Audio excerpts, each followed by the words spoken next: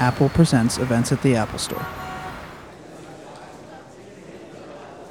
Please join me in welcoming this evening's guest moderator, creative director, and producer, Kinvara Balfour. My name is Kinvara Balfour, and I am really excited about tonight. I really respect the person that we're going to be talking to, and I'm sure that you all do too. She is editor-in-chief of Vogue magazine. She's artistic director of Condé Nast.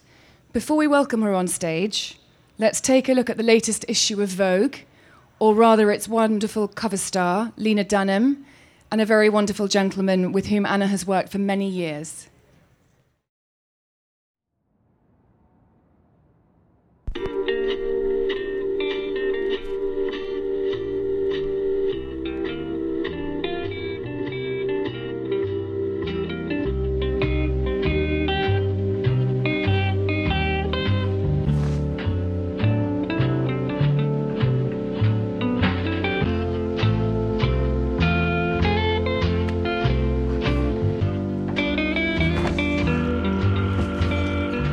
Hello?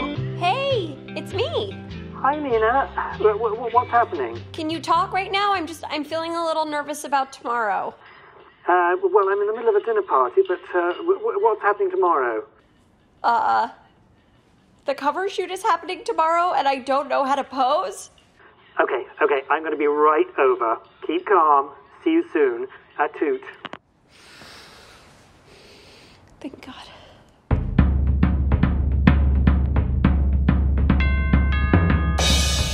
Let me see, children. How can I make this easier for you? Tell me what you've been looking at, darling. Tell me what you've been looking at for inspiration. You know, like the usual stuff.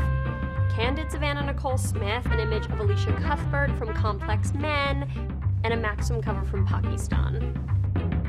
Okay, we're going to take it from the top. We're going to look back at the legends, and we're going to find you a pose. You're going to trust me, right? I do trust you. Follow me. Okay.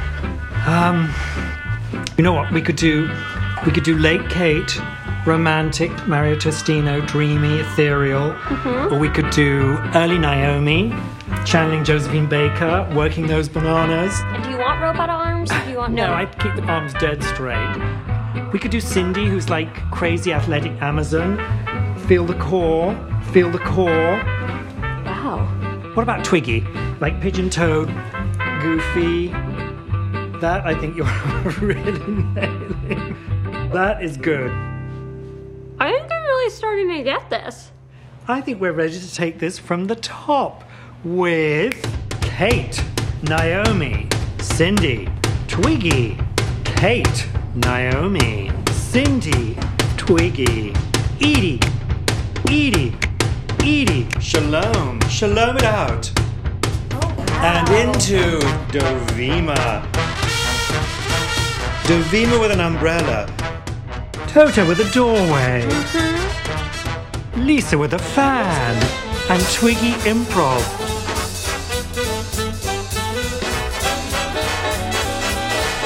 And into Varushka hieroglyph. Lauren Hutton. Cindy in a bathing suit. Sexy. I think we need to pick up the beat. Can we? Let's go into 80s Cindy. Hands in pockets and Giselle.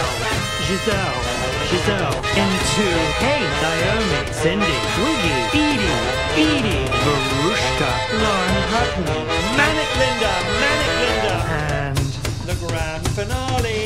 And Vogue and work.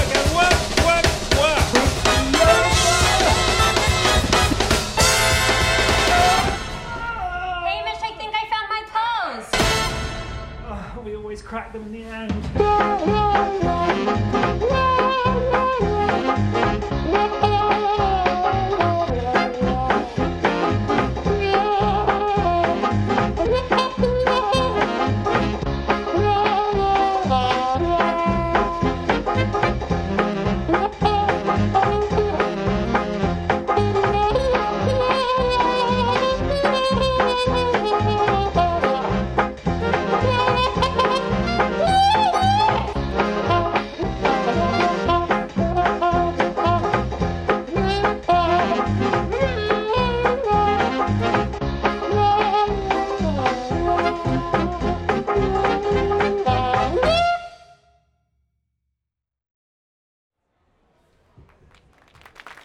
Ladies and gentlemen, please welcome to the stage Anna Wintour.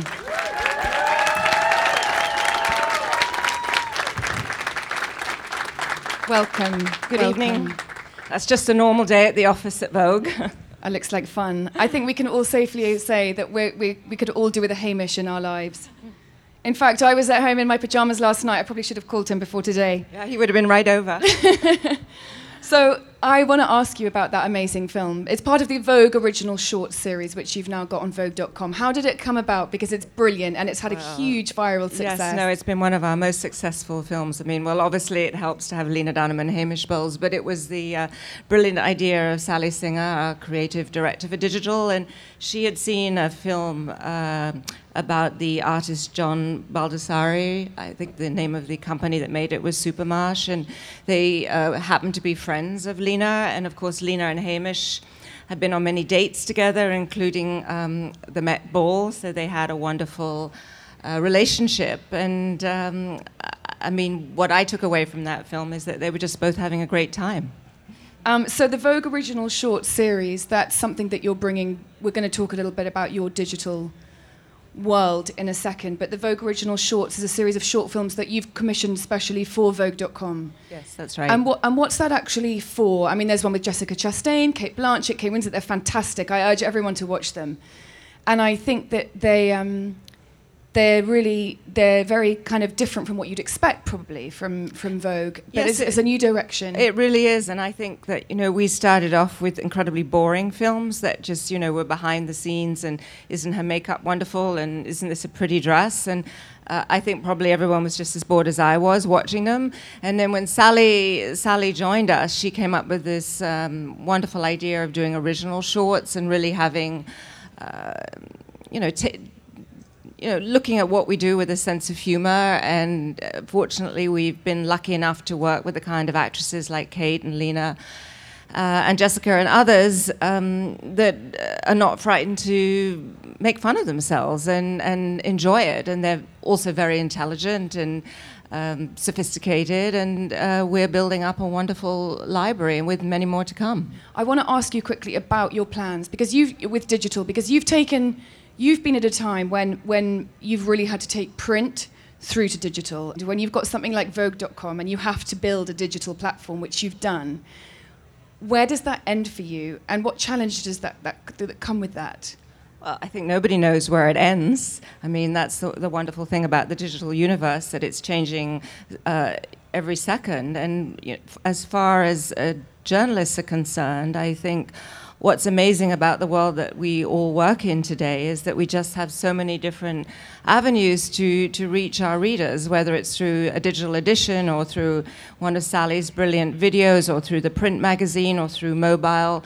And I think what we've certainly been learning over the last decade is that every platform requires different content, whereas I think at the beginning we were quite naive and thought we could just put the magazine on the website and that was enough, but obviously not at all. I mean, the website has to be like a Twitter feed. It has to be immediate and instant and full of information to make people come back to it as often as you possibly can. But it's such an extraordinary world of journalism that we're so lucky to work in today. And each day brings new challenges and new people who think differently. I mean, you all know far more about this world than I do, and what I really try and do is surround myself with people who really understand it and can help me through it and get wonderful results like the video you just saw. I'm wondering as well if when you've got just a print edition, you're so limited with who you can feature and who you can work with, because there's a limited number of pages, whereas with digital, you can possibly work with more and support more designers and feature more new faces, and maybe it's actually quite freeing, or is actually very challenging. I mean, have you had to double staff if you're not replicating content? No, we have a separate staff on Vogue.com, and I actually like the rigor of the printed page, and I like the rigor of having to edit and really select what you put into the magazine. I think too much choice sometimes is actually overwhelming, and I urge Sally and her team to really edit very thoroughly on the web as well. I think you can get inundated with information, and I like to think that people come to Vogue, whether it's our website or print or digital, because it is an edited product. It is an edited, thoughtful magazine and website. And we're not trying to be everything to everybody. And you're presumably reading the magazine in your hands and on your iPad, I'm sure, in equal measure a lot. Talking about the magazine, let's talk a little bit about some of your most memorable covers. Take me through your first one. Well, the first one, the Christian Lacroix T-shirt and blue jeans, I actually, that was not shot as a cover. That was my very first cover for Vogue 100 million years ago. And actually, when we sent that to the printers, they called me up and asked if it was a mistake, because they couldn't imagine that something as not quite so perfect could be on the cover of Vogue, and that it remains really one of my most favorite covers, and an iconic cover that I think is known by so many designers and so many people. And I actually received the most charming letter from the girl on the cover, who's now a child psychiatrist with 6 children, saying she would never forget that cover. And can you remember who the jeans were actually by on that shoot? Yes, not? I can guess. Okay, and then the Michelle Obama. Yes, that was shot right before President Obama took office. They were in a holding pen across the road from the White House, and Annie Leibovitz went down with Tony Goodman to shoot that cover. And Mrs. Obama was an absolute pleasure to work with, but was extremely sure on what she wanted to wear and how she wanted to look, as she still is. And I think that really this is one of the covers that I'm most proud of. Thank you. They're all great.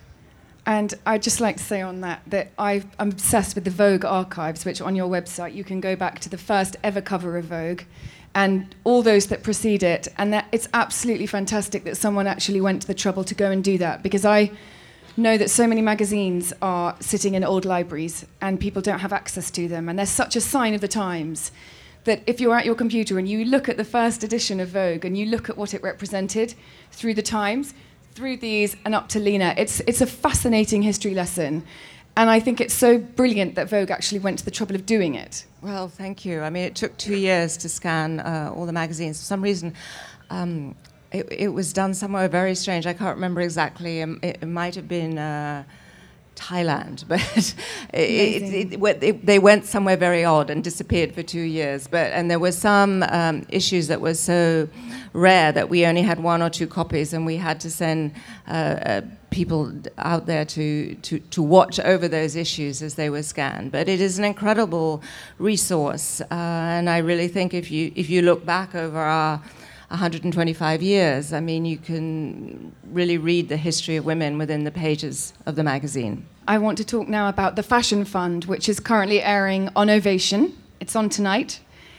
And this is a show that really, really shows you in what you do with the CFDAs. I just want to really, really commend you on the fact that you've actually got some professional fashion designers on the television, because it's not as easy as people think, and it's really, really refreshing to see the pros on TV. So before we talk about that, we're going to take a look at a clip of the Fashion Fund on Ovation. Here's a sneak peek at the new Ovation original series, The Fashion Fund.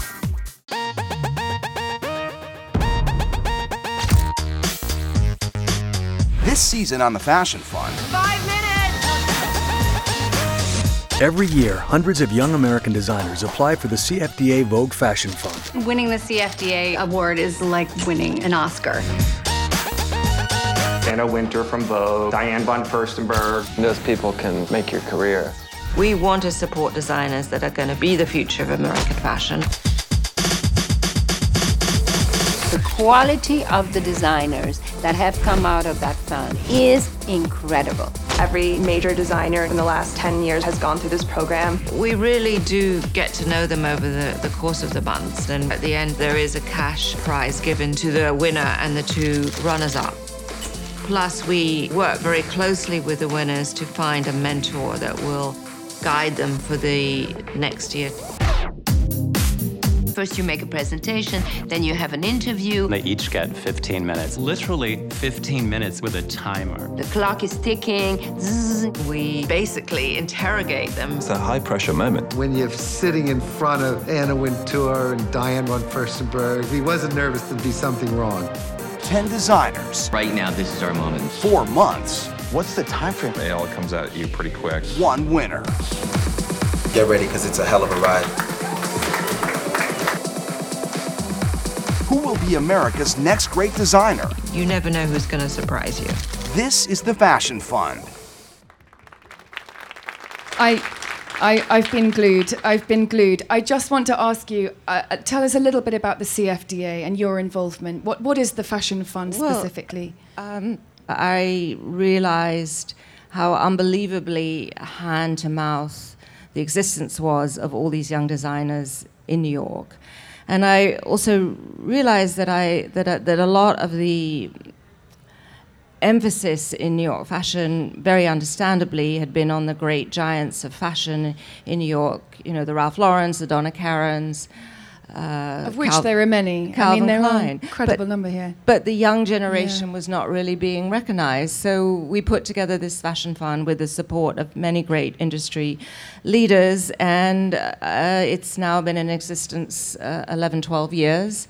And out of the fund has come really the next generation of American fashion, starting with our very first winner, which was Jack and Lazaro from Proenza Schouler. But if you look at the landscape of the New York Fashion Week, that, starting tomorrow, you will see that really all the bright young lights there have come through the fund, and it's an initiative that everybody within the industry is involved with, whether it's through financial support or through mentoring or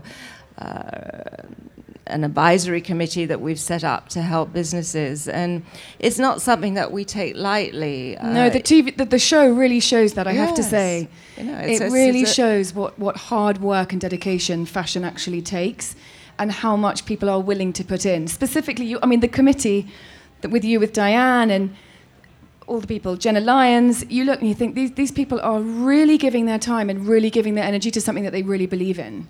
And it's not just a game show. No, it's not just a game show. It's not just a dinner. It's 6-9 months of getting to know these young people and interviewing them and finding out what their hopes and dreams are, what their talents are, and really it's very difficult at the end of the process often for us to choose the winners. And what's great about it is that we keep in touch with all the 10 finalists and that we follow them throughout their careers, and we try and help them in whichever way we come. And what's very touching and very rewarding to me is at the dinner every year when we give out the 3 awards, all our past finalists from the 12 years come, and it's a fantastic sense of family and community and people really wanting to help each other. And all those finalists are mega names on the Fashion Week calendar now, and I think that's a lot to do with you. Well, it's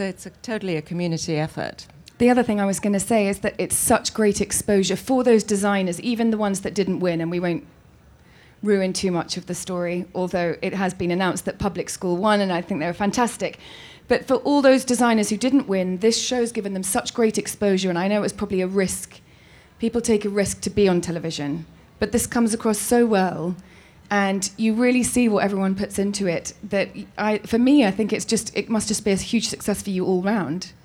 Well, they were very nervous at the beginning. I'm sure.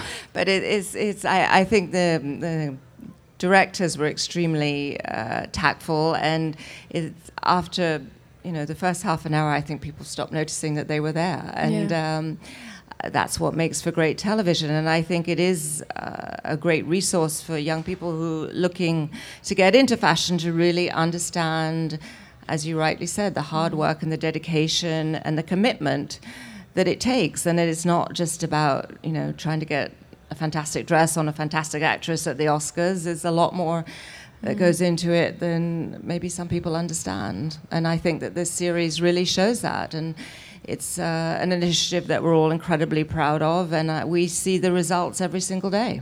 Well, I'm looking forward to Series 2, Series 3, Series 4. Can't wait.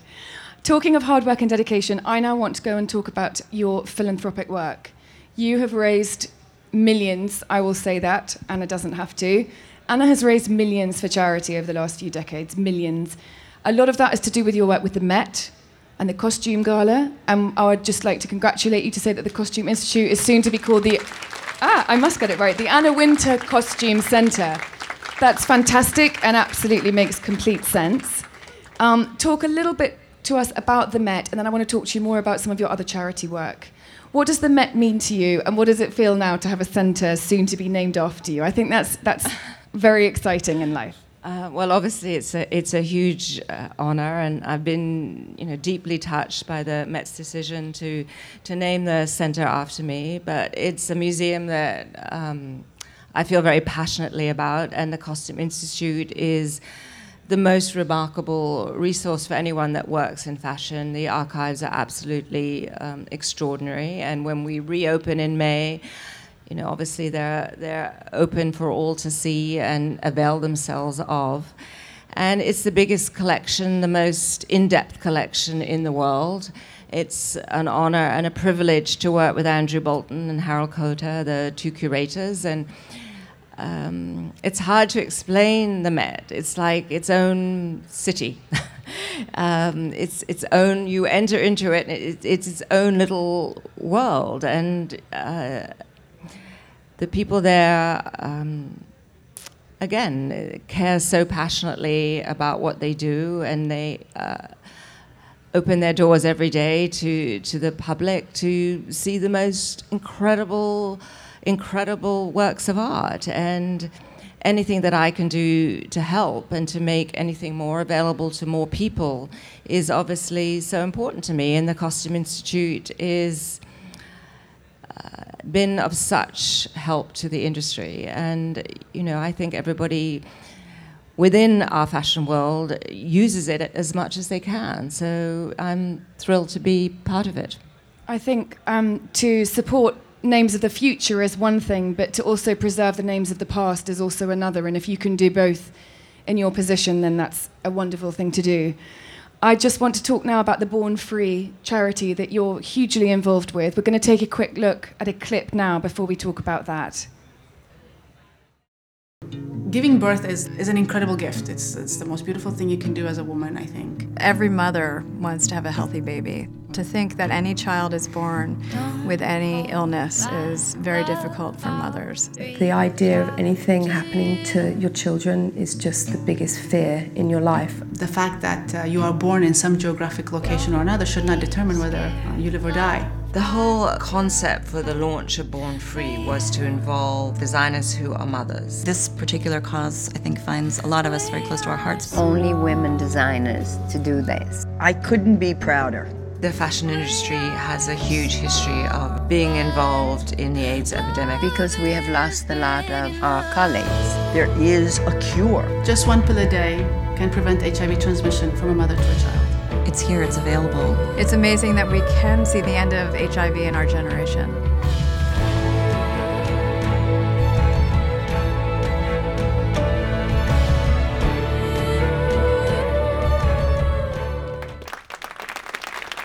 Okay, so I just want to reiterate, before we talk about the fashion project aspect of that I want to reiterate the mission of Born Free Africa is to end mother-to-child transmission of HIV. I didn't know this, but up to 700 children a day are born with HIV, which are transmitted by their mothers.